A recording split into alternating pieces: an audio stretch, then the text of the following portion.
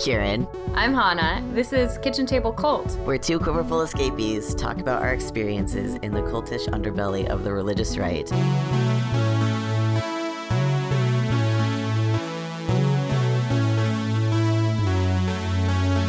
Hey Hannah. How's it going? It's going. I turned in my research paper, Good finally, job. And the day I turned it in, later that afternoon, some progress was actually made on the topic of my research paper. And I was like, really, this entire line in my research paper is now inaccurate because that day something happened. It's like, yeah, let's just hope your professor's not up on the news as much as you are. Yeah, I doubt it because it's about Section 1557 of the Affordable Care Act, which is only really relevant if you're a woman or a trans person. And my professor is neither of those. So how's your week been? I mean, I feel like I'm constantly in a fugue state anytime I have to turn in something for tutorial workshop about, the next section of my memoir. It's like I'm literally time traveling, and it's super intense. I had this great conversation with a childhood friend who I was actually writing about at that point. And he found me on Instagram and started messaging me and asking about what I was up to. And I was like, it's funny you should ask. I'm writing about how you were my first crush ever. So funny. Funny, not awkward at all. It's only awkward if you make it awkward. It doesn't need to be awkward. That's true. We were 11 and That's 12. true. Who cares? That's a lifetime ago. That's so great. It was great. So what are we talking about today? Do you remember Dave Ramsey? Did I ever tell you that I met Dave Ramsey? You need to tell the story. Okay. You want to tell our listeners who Dave Ramsey is before I get going?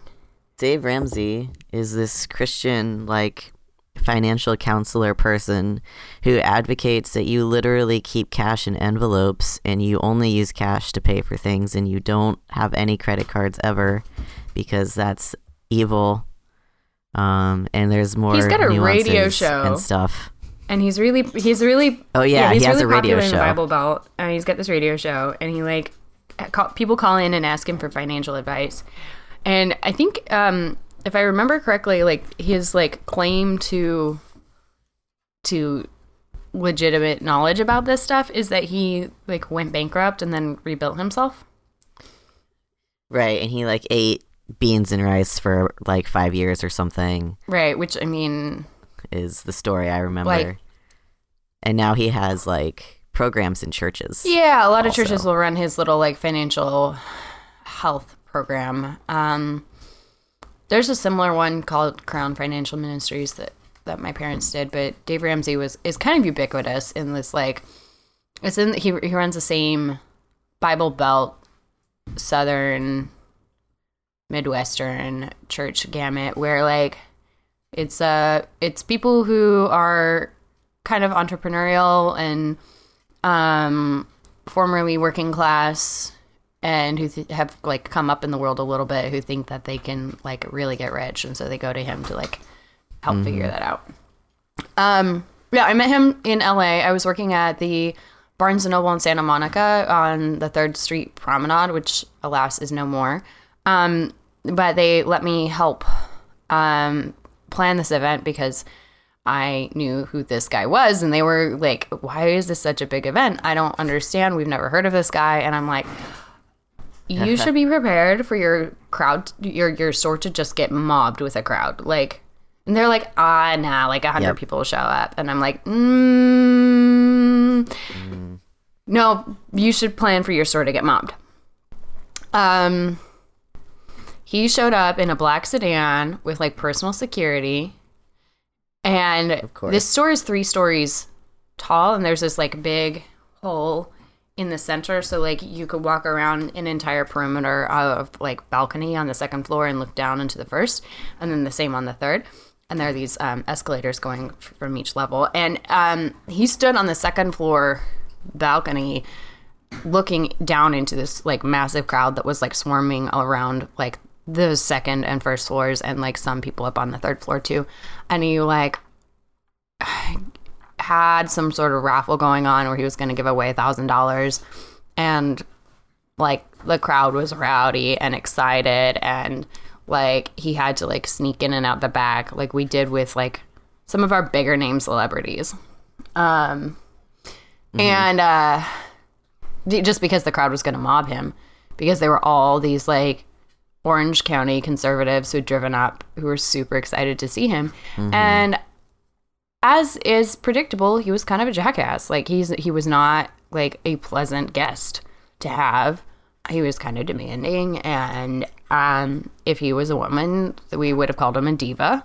And and his crowd managed, he like riled up people, and it was like the store was trashed after he left. It was just so bad. God. Like nobody, like everybody just like swarmed, came in, was like super excited about this money giveaway, and like didn't bother to like look at their surroundings or care about anything. Like it was just kind of a great big metaphor for that world. Yeah, seriously. So the reason Dave Ramsey is interesting to us is because as politics nerds, we're focused on the state of the economy often, and the way that it's described in conservative news is very different from the way it's described in liberal news, and these competing media outlets like always have these very different takes on stuff, and we understand why, but I don't think everybody else really does. Someone earlier asked me, well, also just said that they don't understand why conservatives teach their children to be poor and vote in favor of rich people like that's going to help them. And my response was 2 words, which was trickle down, because that is what like my family and all of the people that we knew, at least economically, were just like, that was what they subscribed to, is they believed that trickle-down economics worked, and that was the thing, and that was going to save all of us. So we should be giving more money to rich people because eventually that'll get down to here. It's kind of interesting because trickle-down economics is like one of like, it's such a confused philosophy for Christians to take on, because it presumes that that people are basically good. And like Christians like base their like entire universe on the assumption that people are basically bad. Yeah. It's like a massive cognitive dissonance piece. You have this idea that if we make the corporations richer, they're going to make more jobs, and they're going to send money back down the food chain, and the entire economy will rise up with the top line. But if you look at the economics of the last 15 years, you've seen CEO salaries in the 1% like astronomically inflating, while the like average wage worker is not being able to afford rent in most communities or cities, like even small cities. Like like if I was earning like minimum wage in Virginia, I would not be able to afford rent in the city of Richmond. And it's this idea that like, well, the corporations are just gonna, make more jobs, and they're gonna give benefits and like, right, dividends to their employees. But when you look at like, I mean, we saw this with Amazon recently. Like Amazon's $15 an hour minimum wage hike that happened recently is actually going to cost the employees more, because they're losing their shares, they're losing their some of their stock options, they're losing some of their long-term benefits that were previously part of their employment package. And with the increase to $15 an hour as a minimum starting line, they're actually losing out more in the long run. So this whole trickle-down economics thing doesn't work, because money is mammon, and people are still basically bad, and they're just going to try to keep it for themselves, which we've seen this entire time. But this is like the great American myth. This is like anyone can come here and make it on their own by like sheer willpower and white knuckling it and like working hard and eating beans and rice. But that assumes that the system is going to be in your favor. And if you're a cis white dude, maybe that's the case. But you also have to look at like where you come into society, like what kind of privilege you have. If you have the college degree, and if, I'm going off on a real long rabbit trail here, but you get the point.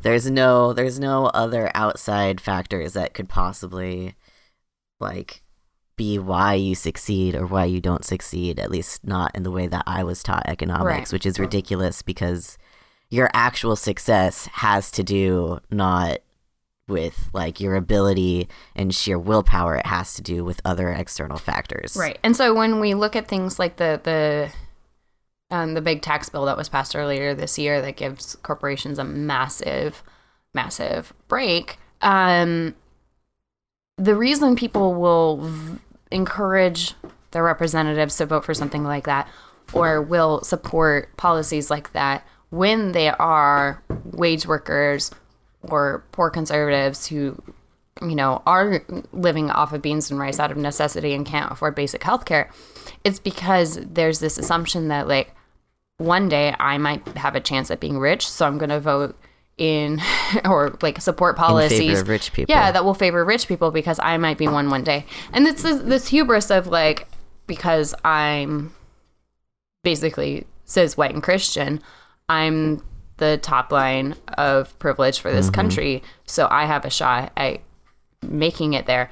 And that's not necessarily the case, and it's one of the most anti-Christian sentiments because you're overlooking the poor, you're overlooking the marginalized, you're overlooking the refugees, you're overlooking the immigrants and the foreigners in your land. Like all of these biblical concepts that like Jesus taught all the time.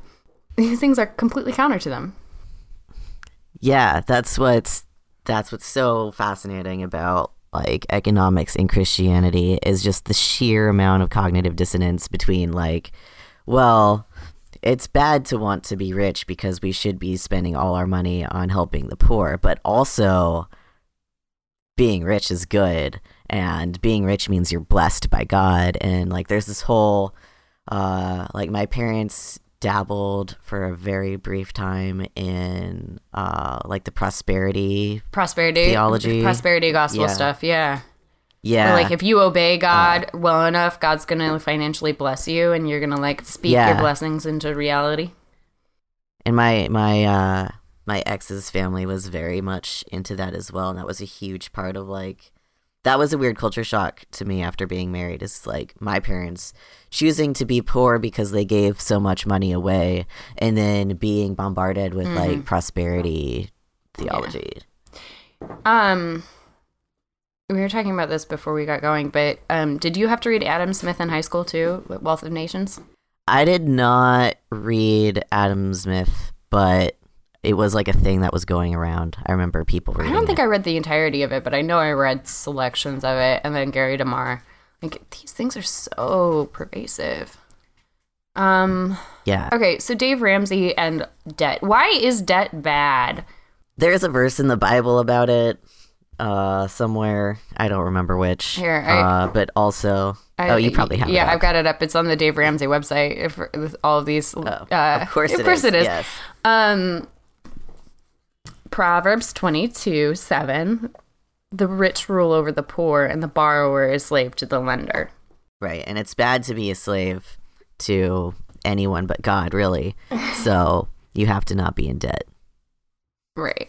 So, like, there's this idea of, like, selling your soul, which is, like, it's so funny because this piece of theology is completely siloed with how they, like, see souls in slavery and obligation and signing contracts. Did you ever run into people who, like, wouldn't sign contracts because of this verse? I think I did. I think I did. We had this addition we were trying to build on our house. We were converting a garage into another bedroom and a living room. So we were like raising the roof and like raising the floor in the garage and like converting it so that we could have extra space after the twins were born. And we had this contractor from our church who was a family friend, and we asked him if he wanted the job. And we asked him for a bid.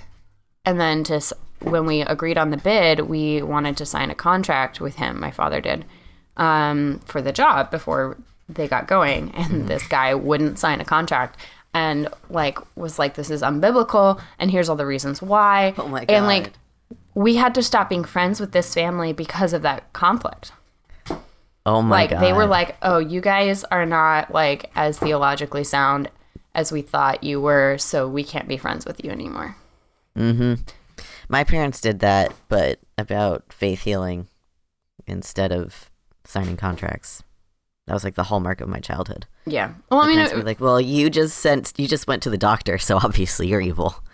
Yeah, I mean, it's this something about like your word should be your bond, and you're not gonna like take other Christians to court. So like, don't set yourself up for situations like that. That's like all kind of wrapped in that. Yeah. But yeah, Dave Ramsey. So there's like the concept of like it's slavery, like debt is slavery, and anyone with student loans knows that sinking feeling of like, oh yeah, that I mean, it kind of does feel like that. Yep. But it's a proverb. It's not a statute. Right. But again, with the literalism. So, you, like me, didn't have a credit score until very late in your adult life. Yeah. No, I didn't even have like a credit card until I was 22 or 23. And the way that happened was because my ex and I wanted to move and needed to have like a credit score, and I didn't have one. Mm-hmm. And that like wouldn't have gone over well. So we were like, okay, how do you get a credit score if you don't have a card? And like, I never went to college, so I never got the like letter from the creditors that are like, hey, try this card because you're in college or whatever. Yeah, or your student loans or whatever. Yeah. So we set up, I became an authorized user on my ex's cards. And that allows you to build credit kind of safely. And then over time, after like you have something that says you have a credit score, you can like get your own cards. So my in-laws had given us a like free enrollment to a Dave Ramsey class when we were engaged. And so we were attending that on Sunday nights at a church. And so we were very much like against debt and all this stuff and didn't have a credit score. My ex did have student loans, significant student loans. And so he had kind of a credit score. So we were able to like get an apartment and stuff like that. But like the reason we were going to Dave Ramsey was so we could figure out how to pay off his student loans fastest. And and I didn't have a credit score at all. I had gotten a bunch of need-based aid and some help from my grandmother for college, so I didn't have loans because my parents were very adamantly against it. Like, I was not allowed to go to college if I was going to take out student loans. And they tried to break up me and my ex over this because my father was like, yeah, he's not financially a good match for you because he's got student loans and that's like sinful. And so it became this like whole thing during our like courtship and then engagement where we were like going back and forth on this. And so like to try to appease my parents, my in-laws bought us this like class pack to Dave Ramsey's class. And we did the entire thing together. And I think that was like one of the conditions that we had to like go through the Dave Ramsey course before we got married. Mm-hmm. And so like I also did that. Yeah, so Dave Ramsey does this like he's got all these like theories about debt reduction, debt management, and he's like you pay off the smallest loan first so that you feel like you're making progress and it keeps you like emotionally invested. Which is actually like bad financial management because like the largest account is going to be the one that's accruing the most interest, and it's going to set you back further if you take more time.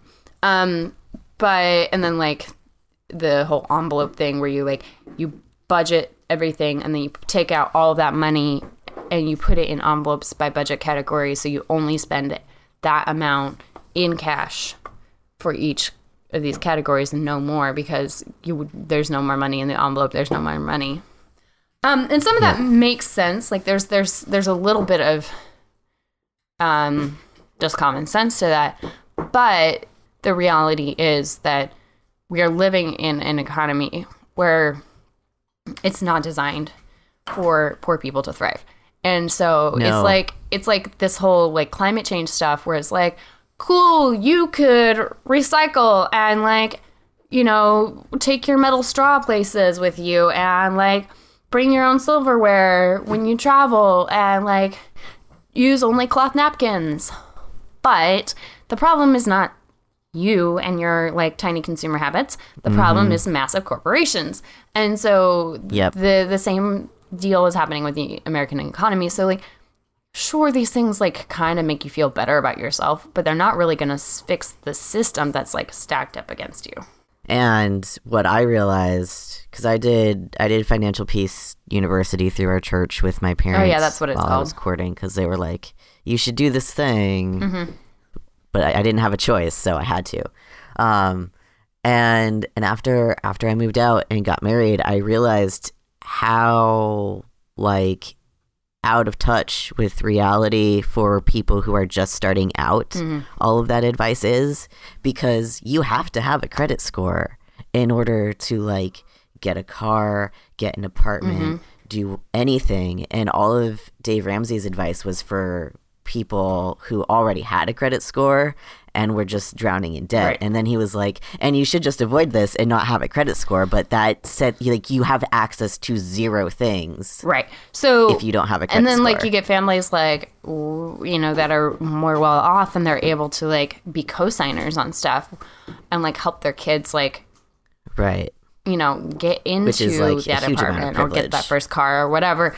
Or like help them pay something down in cash, and like that's great, like that you can do that. But like my parents wouldn't co-sign anything with me, and it wasn't because I was irresponsible. It was because they believed that was wrong, and they also didn't have any money. Yep, that was also why I couldn't go to PHC, because they were like, you should apply, and then I had to have them sign the thing that said they'd like pay if I couldn't, and they refused. Oh, interesting. They were like, no. Yeah. This is why I lived with my in-laws for 6 months after I got divorced, because they had a spare bedroom and I couldn't get an apartment in the DC area without a credit score, and I didn't have a credit score. And so they let me stay there and save up some money and build some credit. I like opened a credit card account about a month before we split up, because I realized at some point how bad that whole situation was. I wasn't expecting us to split, but we had talked about it, and like we're realizing like we had been fleeced. And so I like got like this super simple like Southwest points card and was like paying gas and groceries off of it, and then like paying it off every month. And that was how I was just trying to like build like a consistent credit. And then I was able to use that credit score to get a car. And I, as someone without much of a credit score, but with a good bank, I was able to get a USAA, I had USAA through my ex, and then something about having that account allowed me to take advantage of a first-time car buyer program. But I had to buy a new car in order to create my credit score. And then I sold it for cash to someone who had done the Financial Peace University thing and was paying for it in cash right before I left for Peace Corps, and I was able to close out that loan, and that like bumped everything up really well. But like all that takes so much time, and if you're doing headship theology and you're like submitting to your spouse and you're not like, you know, having a job or have any of your own income, like you're going to be financially trapped if anything goes wrong. Yep. Yeah. And we've watched that happen one too many times. Yeah, that was like the separating credit is like the hardest part of, or was the hardest part of like my divorce, which like I only just finished doing last month. Yeah. Wow. Because I was an authorized user on all of my ex's cards, so they all show up in my credit score, and all, I'm not sure if it goes the other way. But like our credit scores were tied together for to each other a long time, which was kind of really irritating. Yeah. But the way around that is the owner of the account can click a button that says remove the authorized user, and then you're not associated anymore. Or you can call the credit card company and be like, please take me off of this account, thanks. Yeah, I had to do that with my ex too. Yeah, it's just so much mess. Financial, like being tied to someone financially is one of the reasons that people have a really hard time leaving abusive relationships. That financial abuse is really, really significant. And I just would be very careful about like sharing bank accounts and credit. Have your and own stuff. bank account.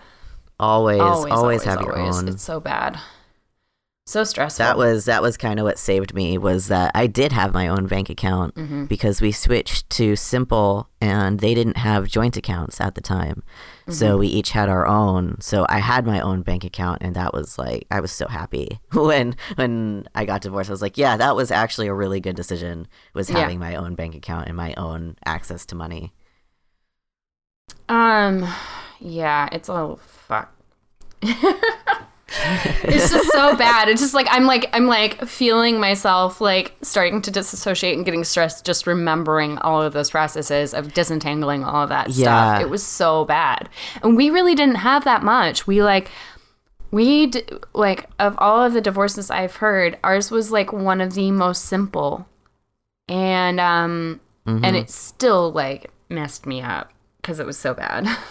Yeah. Divorce is hard. Divorce is hard, and money is hard, especially when it's tied to like your sense of morality and your sense of self. Yes. Do you want to talk about that a little bit? I think that's one thing that we like kind of missed at the introduction. Yeah. So like having debt is kind of really tied to like your moral standing as a person, or at least it was for me after my parents like did Dave Ramsey stuff. And the interesting thing about my parents is they like, and the reason they were drawn to Dave Ramsey was because they had a lot of debt, because they were foreclosed on, all by their own choice. Like they could have paid the mortgage and then we wouldn't have had a foreclosure and it would have been fine.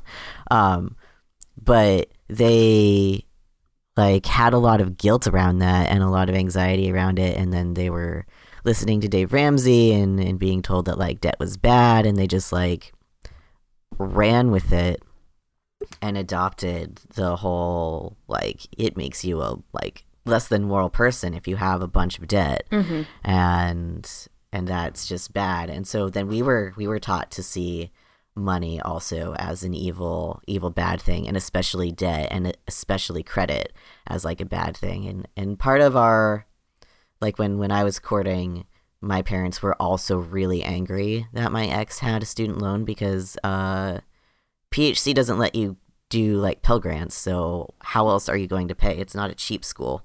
No. Well, I mean, yeah, this is the same with Grove City. Yeah, so that was like a fatal flaw, and they also required that my ex have a car, but obviously that car couldn't have a loan, so it had to be a car bought out of cash. And they had all of these rules and things, and my ex's family also did. So there was just like a lot of shame and guilt about like needing, like having debt at all and needing a credit score to survive, because all of the elder adults in our lives were telling us that was bad and evil without realizing or understanding that that was a necessary thing to have. So we felt bad and guilty and wrong for making wise financial decisions, because you need to have a credit score in order to like survive and be independent and be on your own, unless you have a family who's privileged enough to get around it and neither of us did. Yeah, well, and because it's so like linked to like your moral, it's linked to like Moral standing. your moral standing, and also like your ability to like be a self-disciplined person. Like it's so Yes. tied to like your like the It's quality. tied to selfishness. Yeah, the quality lot. of your moral fiber is like so linked to your financial standing that I have struggled so like it's so hard for me to budget. It's so hard for me to think about this because like I've been fed all of these myths about how money is related to my quality as a human, like my like worthiness as like a person to exist. And so and Yeah. none of that's real.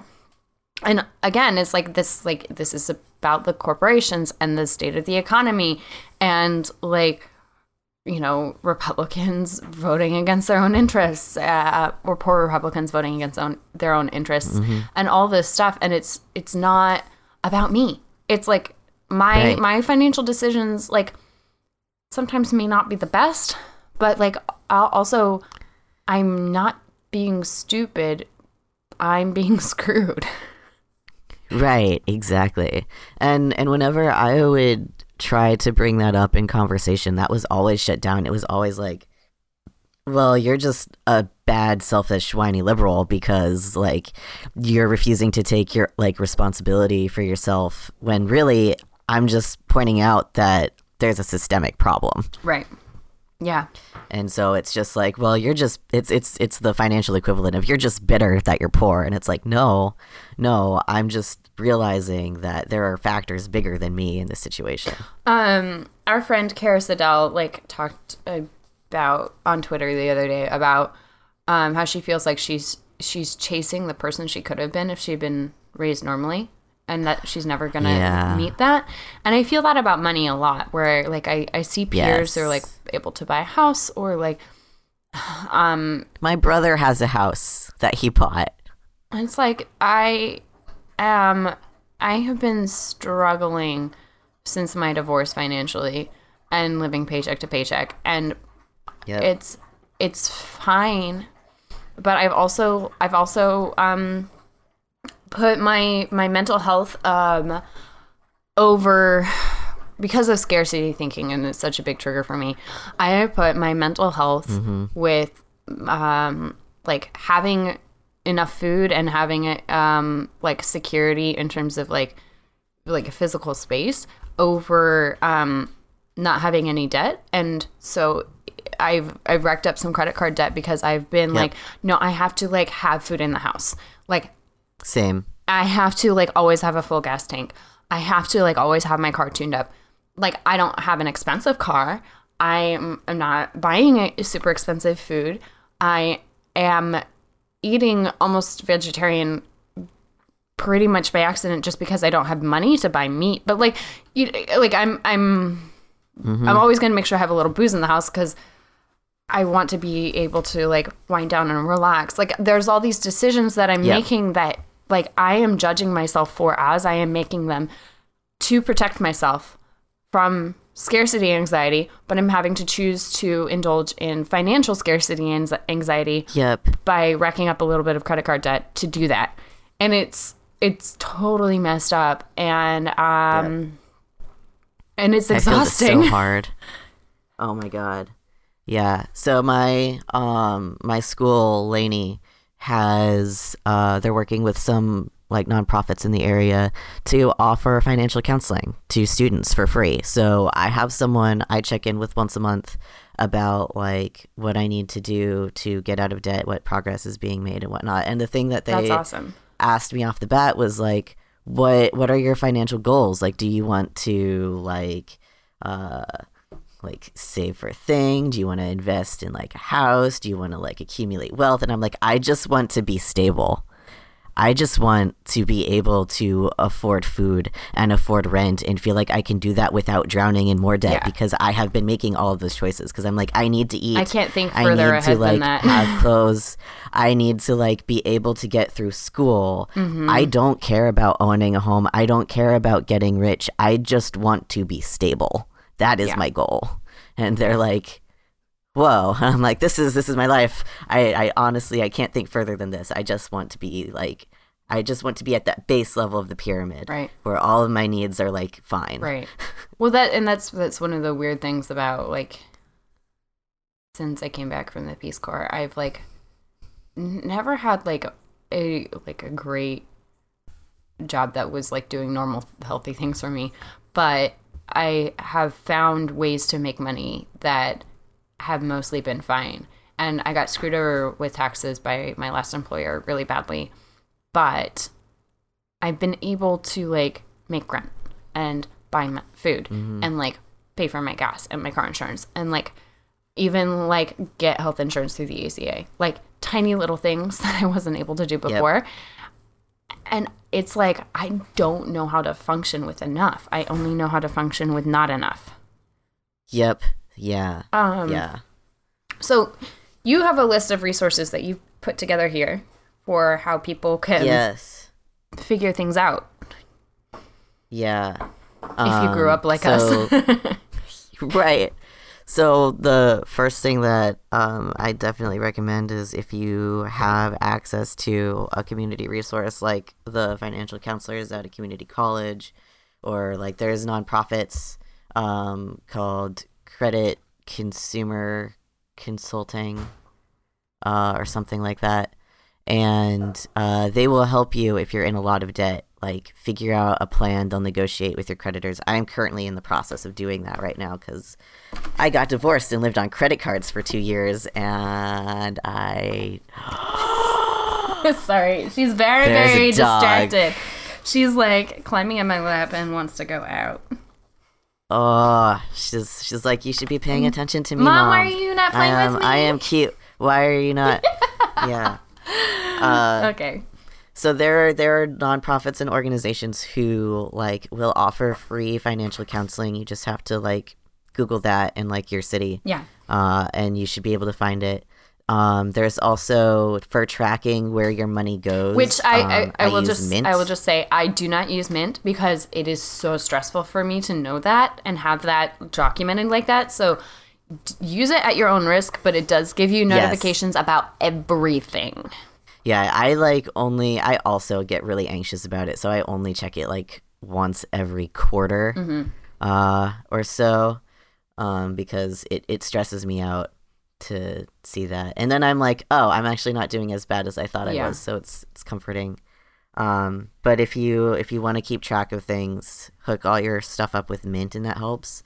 And then I also discovered this app called You Need a Budget. What is that? Which is, it basically helps you budget, and you can hook it in with your bank account and your credit cards, and you can set up all of your like recurring monthly bills and how much those are and your expenses and how much that is, and then you plug it in, you assign the values to them, and then as you spend money, you can label those transactions as coming from those categories, and it helps you see how much you're spending on a thing. It's like a more interactive version of Mint that happens live as you go. So if you learned how to do a budget as a kid on paper, it's like that, but in an app. Nice. And it's a little bit fancier. There's more things that you can do with it than just writing things out by hand and having to do a lot of subtraction. Cool. But I've been playing with it. It's good. Yeah, and I tend to, if I do that, I do Excel, and I'll usually go through it with a friend who has a finance background, and she's really patient. She's known me for forever, and she's not going to judge me, and I'm not going to feel traumatized being honest with her about where I'm at with all of my money. I don't feel like it's an accountability session. I feel like it's a like, how can I not be stupid session? And so she'll go through things with me, and we do that like once a year. She kind of holds my hand through the process so that I'm not like traumatizing myself more by doing it on my own. Yeah, which is really good. The other thing I found is a friend recommended this app called Acorns, which I like because it's tiny. It's like it's a microfinance saving tool, kind of micro investing setup, where it rounds up all of your expenses. So like If you spend Ooh. like $19.97 at Target, it sends 3 cents to that app or whatever. So it rounds up to the nearest dollar, and for all of your transactions. So you just link your bank accounts with it, and then you can choose a like a low to high risk portfolio, and they make the investments for you, and it will like track like how much you're earning. And they're releasing like a Roth IRA portion of it too that you can contribute to in small doses. So it just keeps things at a super manageable level. If you're not earning a lot, it's a way to save in like tiny fragments. That seems good. Because yeah. I'm not in a position where I'm able to like put 10% of my income into a savings account like you're recommended to do. Yeah, no. But I can put 5 cents, 7 cents, 10 cents. Like, yeah, that seems reasonable. I can do that. Mm-hmm. So, yeah, it's nice. That makes sense. That's really neat. Yeah. The other thing that I wanted to mention is for if you're in the situation where you are up to your eyeballs in debt and your interest charges or whatever are bringing your minimum to an absurd amount, what you can do is credit card companies have hardship programs. Nice. So you can email your credit card company and be like, hey, I can't meet the minimum. What are my options? And they will send you a list of organizations who they work with who can make payments for you on your behalf at a lower interest rate than what you're paying and at a lower like minimum than what you're paying.